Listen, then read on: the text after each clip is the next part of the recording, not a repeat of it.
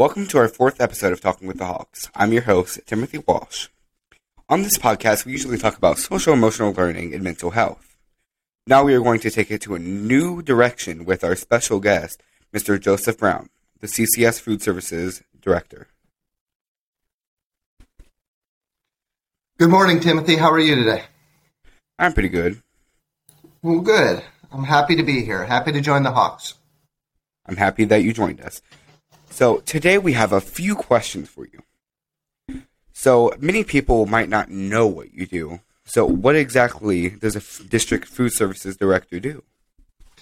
So ultimately, my job is to help the people who provide you with breakfast and lunch. Miss Cindy in your cafeteria and her team do a great job of providing the students at Hiltonio breakfast and lunch. And I work with the people at the Central District to make sure that they have the right food, the right materials, everything they need to be able to do a great job for you. I've got a huge, I shouldn't say huge, but a big team.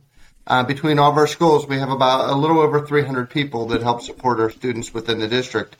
And we provide around the district around 60,000 meals a day. So it's a lot of meals to a lot of students within Columbus City Schools. Yes. So now this is a personal question for you. Certainly. What does a healthy diet look like? So I guess it depends on kind of where you're coming from. And, there is really no one-size answer that fits that question. There are items that healthy diets do have in common. Healthy diets emphasize fruits and vegetables. They also include whole grains, low fats, and protein. A healthy diet also includes lots of water. You want to avoid non-nutrient-rich foods or empty calories. Also remember that a healthy diet is only one part of a healthy lifestyle. So remember, exercise not only keeps you healthy, but it also increases the number of calories you can burn. So that means you can eat healthy food. Yes. So another question we have is, what are the 5 important elements of good nutrition? Well, all the stuff that goes into your body can be lumped into 5 big buckets called macronutrients. Each of those can be broken down further into micronutrients, but that's pretty technical. And if we were going to get into that, we would have to get our district dietitian on the line to answer. But ultimately, there are a number of ones that fit in. The first is carbohydrates. This is our first source of energy, and it's where most of the energy that you use throughout the day come from. Next, you have protein. Protein is another source of energy, but it also allows your body to operate in top shape. Protein, one thing to remember about protein is it not only comes from meat, but it also comes from beans, peas, nuts, seeds, eggs, soy products. So there's a lot of good sources of protein out there. Third is fats. Fats are your backup energy supply. There's healthy fats in items such as vegetables, nuts, seeds, and that's very important as people grow and it aids in their development. The fourth item is vitamins and minerals, and there are a bunch of them. They make sure your body continues to operate like a well-oiled machine.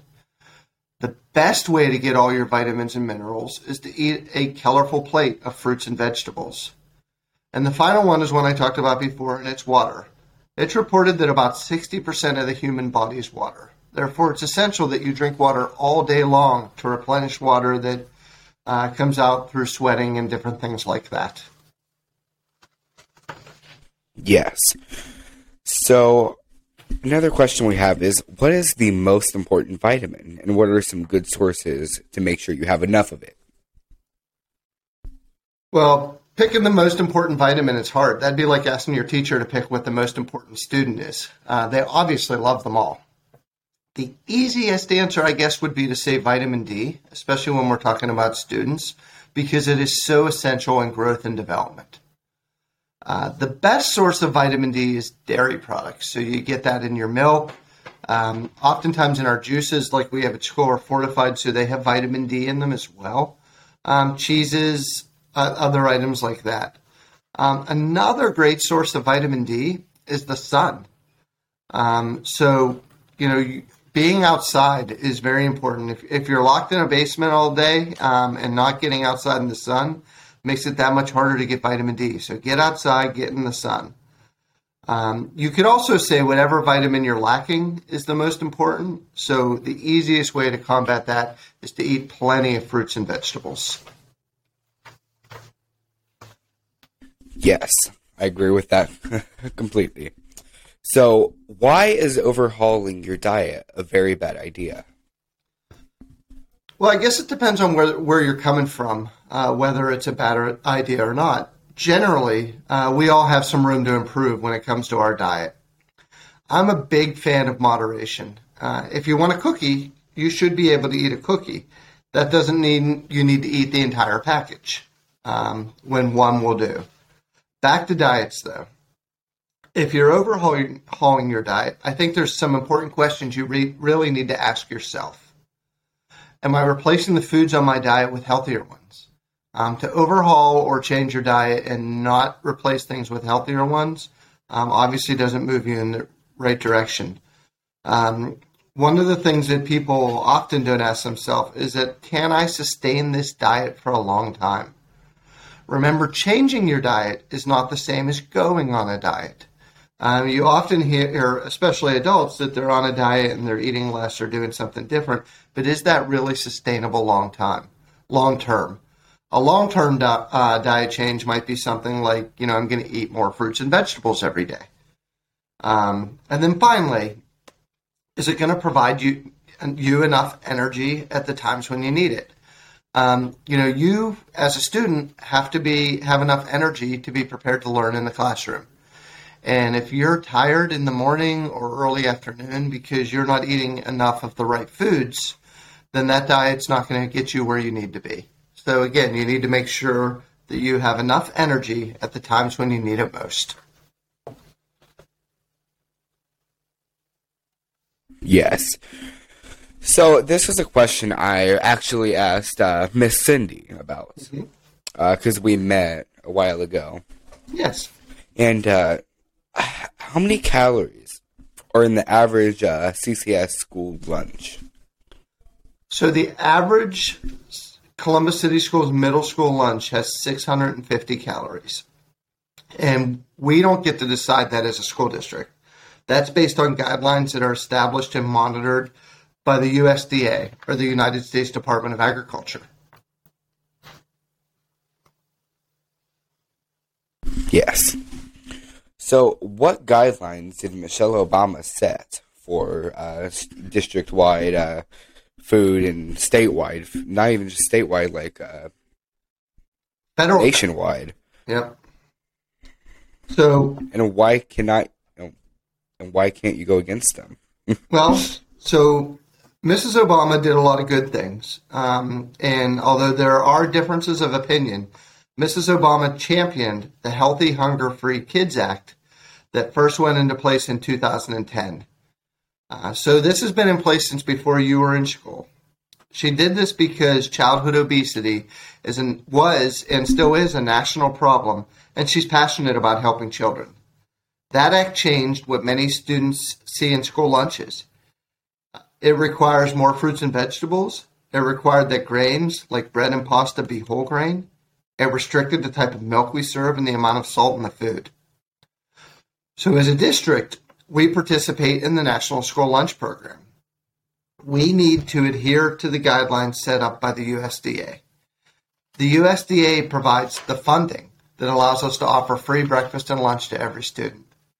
So in order to continue to provide free meals to our students, we need to continue to follow those guidelines.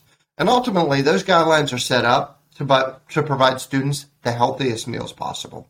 So although there certainly can be some debate about this or that, ultimately the intentions are to provide better health for our students.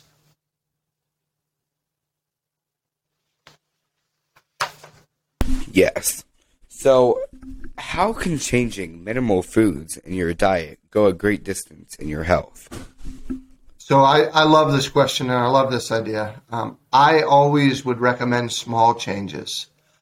And why? Because small changes are often easier. And it's a proven way to build good habits. Try things like eating vegetables one more time a week or eating one piece of fruit a day. Try something like eliminating soda or a sugary snack at night. Little things add up quickly. Earlier, I talked about making changes that are sustainable. Small changes that you build on help make things more sustainable. So I absolutely agree. Little changes are the best way to get to having a healthier diet. If you're going to say one day, I'm going to go from point A to point Z without stopping at B, C, D, E, F, and G all the way through, it can be very difficult and it might not be sustainable. By making those little changes, you help make things sustainable and better for you in the long run. Yes.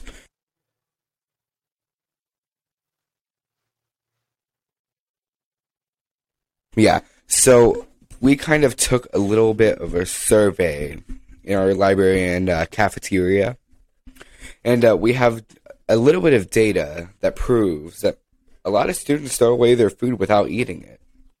So if we substitute unhealthy foods for foods that are healthy, but just give a smaller portion that is suggested, wouldn't that be healthier than the system we have in place now?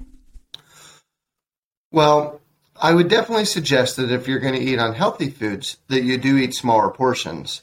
But I also don't think that that is the answer at school or at home for that matter. You asked earlier about the number of calories in the school lunch. That is just one requirement that we must meet with the USDA. We also have to track sodium, fat. We have to provide fruits and vegetables every day, and those fruits and vegetables need to come from 5 different fruit and vegetable subgroups. That means every week we need to have a dark green vegetable, a red-orange vegetable, a bean/pea, a starchy vegetable, and finally there's this other category that the USDA puts in place. The reason we do this is to make sure that you get all your different vitamins and minerals that are important in growth and development. If the only goal we had to meet was a calorie goal, then your strategy may be an effective one, but calories are only one small part of this, and we want to provide a complete healthy diet so students are prepared to learn. It is one of the things that we always are looking to introduce new foods to you at school and try different things, but we're always trying to balance what are your favorites versus what's new and what would you try. So you'll see different things come and go, and we see how they work, and we like to do that. But we also know that in the long run, chicken and pizza will probably be the most popular thing in schools as long as any of us are here. So we look to make those as healthy as we can for you as well.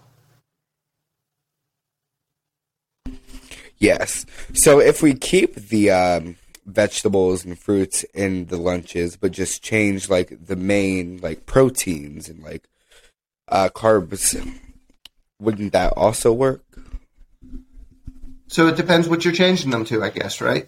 If you're changing them, Yes. things like a grilled chicken that's baked or a baked chicken would certainly be a good product. If we're switching it to fried chicken, that wouldn't be the answer. There'd be too much fat, and it wouldn't necessarily meet our nutritional requirements, and it wouldn't be the best thing for our students. So it all depends on what you're switching them to. We have a student survey that's available that students can take that's on our website, and there should be a link in your cafeteria. If there isn't, we'll make sure there is.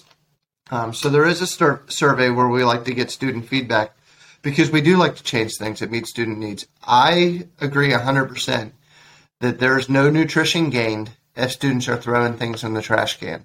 So our biggest trick is to find nutritional items that students like and will eat. And keep in mind, we're doing that for 50,000 students.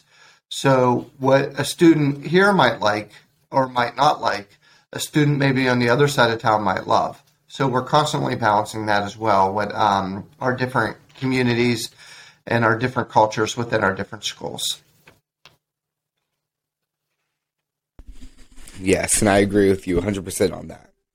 So another question we have is, how does sleep affect nutrition? So lack of sleep can affect your hunger-related hormones. And it's really pretty simple. If you don't get enough sleep, it can cause overeating and increased cravings for many non-nutrient-rich foods. You could have cravings for sodium or for salt, for fats, for sugars. And again, what you want to put in your body is nutrient-rich foods. A way to describe that is foods that have lots of vitamins, minerals, as opposed to foods that don't. Chips and soda have calories, but there aren't a lot of nutrients within those foods. So, absolutely, you got to get your 8 hours of sleep at night. By getting your 8 hours of sleep at night, it makes it so that those hormones don't react, and it decreases the cravings for those non-nutrient-rich foods. Yes. Now, our last question is, what health issues are associated with malnutrition? So, one thing about malnutrition, in the United States, more children suffer from malnutrition due to dietary imbalances than due to nutritional deficiencies. So what I mean by that is that children typically get enough food to eat. It's often not the right food. So if you're looking at it from a pure calorie standpoint, children often get enough calories, which drives our childhood obesity. But they often aren't getting enough of the right vitamins and minerals to support growth and development. In many communities here in Columbus, and I'm sure you've seen this at different places, it can be difficult to find items like fresh fruits and vegetables, but it's easy to find things like soda and chips and cookies. So that's one of the things I know the city itself is working on to improve access to those types of foods throughout our community. Again, you want to not provide those empty calories. With Columbus City Schools, one of the first things I noticed when I started here, and I've been here for almost 15 years, is that a hungry student isn't prepared to learn in the classroom. A professional athlete pays attention to everything they put into their body because they know it can affect the way they do their job. Students should be the same way. Putting the best food into your body allows you to perform your best in the classroom. Ultimately, back to your question though, malnutrition can cause people to be shorter in stature, thinner in frame, and a weakened immune system. So you can miss more school, and if you're missing more school, it's hard to learn. So again, you want to get enough calories, but you want to get the right calories to make sure that you're best prepared to learn in the classroom. Yes. So that is all the time we have for today. Thank you, Mr. Brown, for joining us. As always, I'm your host, Timothy Walsh, and I hope you tune in next time.